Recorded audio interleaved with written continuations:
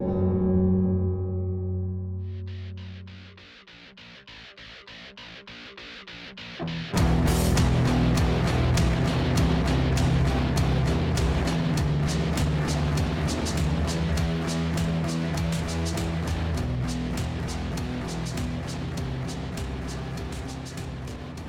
to FMRPG. I'm Richie Buzzkill, and I'm here, as all GMs are, by themselves before they choose what game to run. That's right. I've decided that I want to run a game, and choosing between a game is often the hardest thing to do for someone who wants to run in person and something they want impactful. That there's just so much weight on the decision that I decided that I will, alone, dark in my room with just my collection of books and this microphone, you and me, we're going to sit here in the dark. We're going to talk about this decision, especially if I've got quite a collection of games. I did a whole series of Buzzkill's bookshelf, but that only covered a small portion of my collection. And these are, something that we all, at least I feel like all the people that would be attracted to this show would be kind of always waffling back and forth on which OSR, which story game, or which thing they're going to run. So, and there's no shame in this. If there was, I would be on the internet anymore. Just saying, I'd be canceled. Just myself, go back to my room and stare at my books, and that's a fine thing. But I'm going to take you on this journey as I decide what game I'm going to run a campaign for. So I scoured my shelves, and I was attracted to a couple of fat tomes. I haven't had any will to run anything with a book this large in quite some time. Any will to do so. But when I have such a great platform, such as this show, after I choose this, we're going to have some follow-up episodes where I'm going to have some friends come on. We're going to bounce ideas off to get this campaign groundwork laid and in the initial sessions. And then I'm going to run this thing because I like to, play, in public, so to speak. And that's why I'm bringing you along on this decision. And then after that, we're going to come back. I'm going to talk about the sessions. And then we're going to talk about what did and didn't work from the writer's room sessions, as I'm going to call them. So let's just get into this. I mean, this is probably going to be a relatively short episode because I've kind of distilled it down. But I have 2 games on tap that I was attracted to, one of which was Star Trek Adventures from Modifius Games, the 2D20.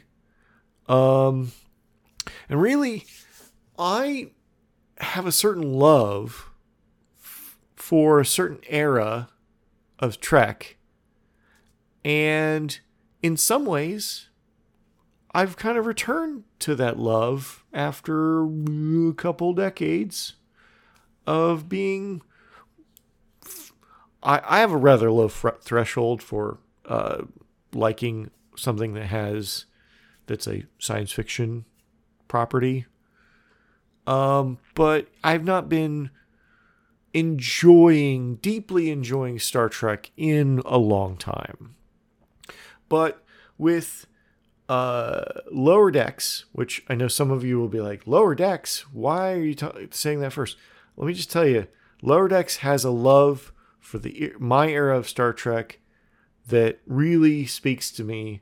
And while I'm not going to be running a comedy game, I think that Lower Decks has this love that I think would be needed for whatever era you want to run Star Trek in.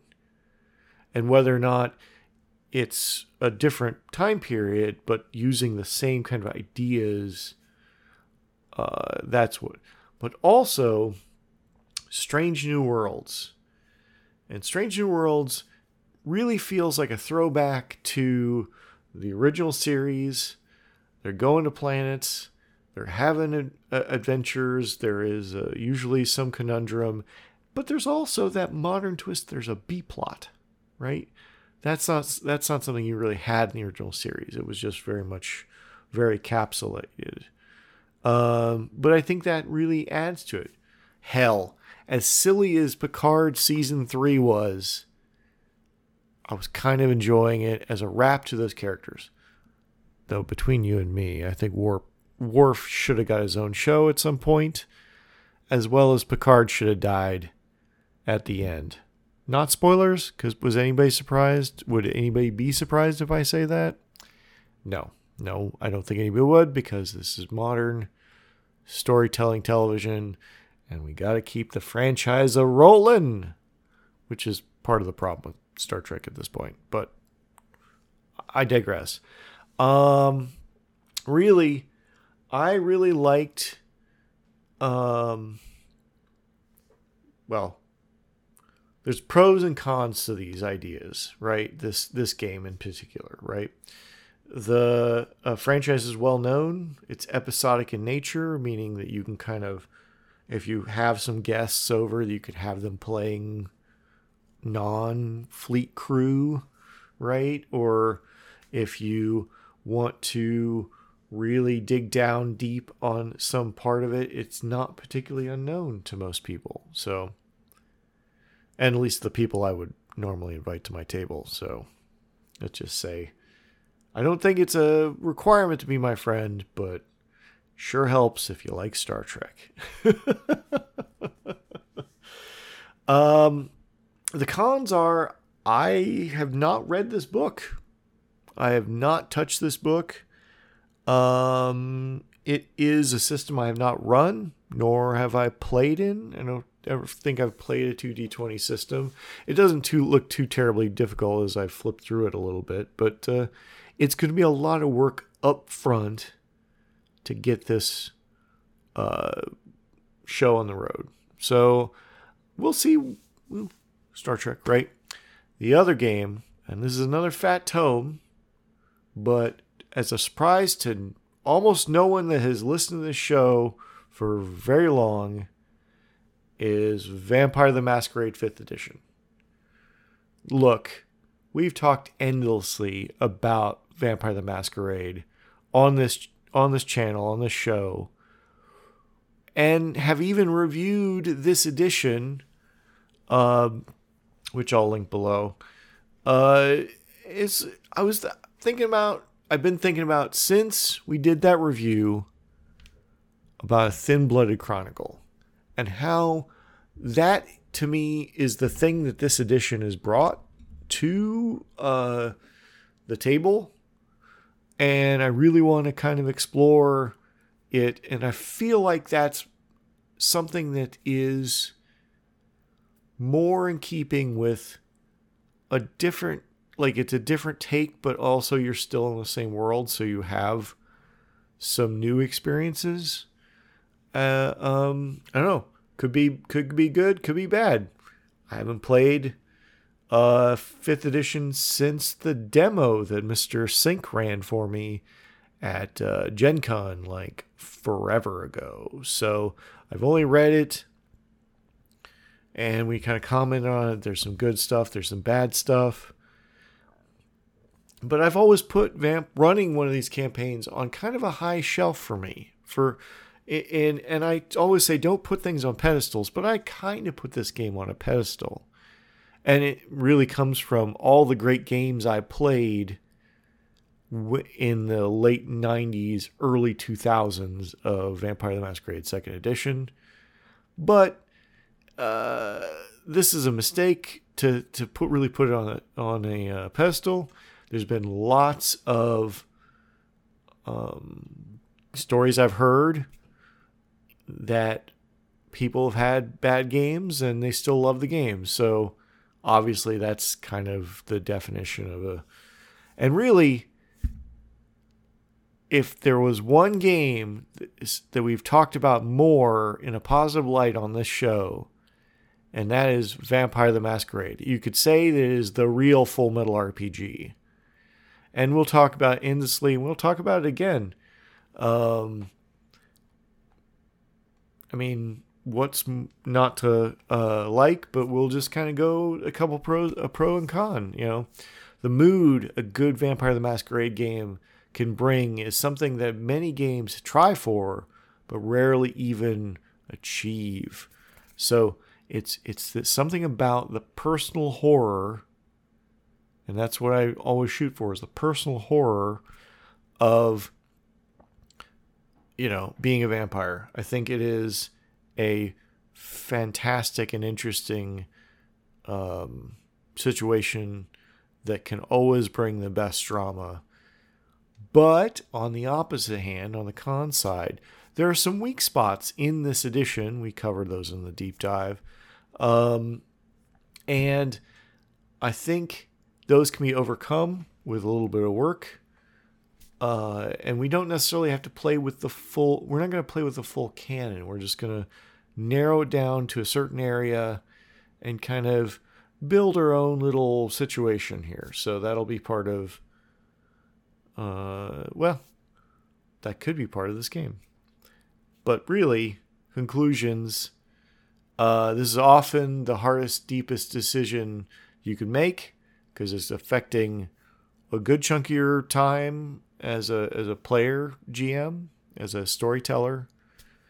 This is going to be shocking to no one that I've decided while I was writing this episode that Vampire the Masquerade it is. It's been in my queue for a long time, and I really need to just go ahead and do it. So you heard it here first. That's what I'm going to do. And if you are struggling to run a game and what you are trying to decide on a game, come on up to the Discord and talk to the excellent Rogues Gallery of players and GMs that are on the Discord. We'll put a link. I'll put a link in the show notes. It is beyond a doubt, I think, the best place to discuss role-playing games, and I really appreciate having that Discord around. It is probably the legacy I will leave behind when inevitably things go sideways for something I said that was stupid.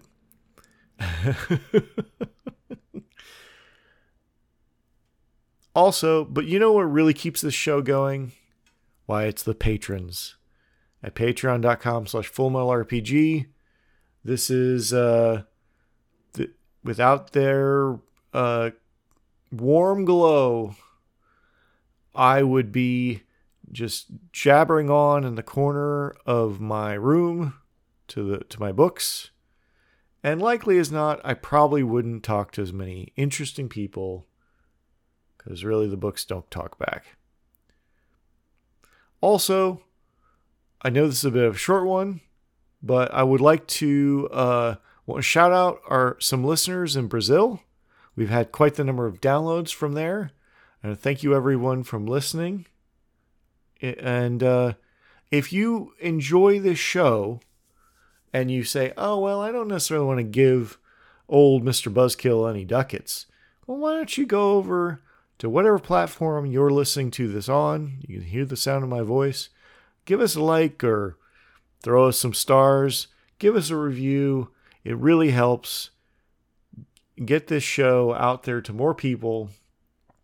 And, you know, the more people that are here, the more we get a better conversation on between everybody on. We can make the art or the scene of role-playing really sing as we melt our way into this good forever night.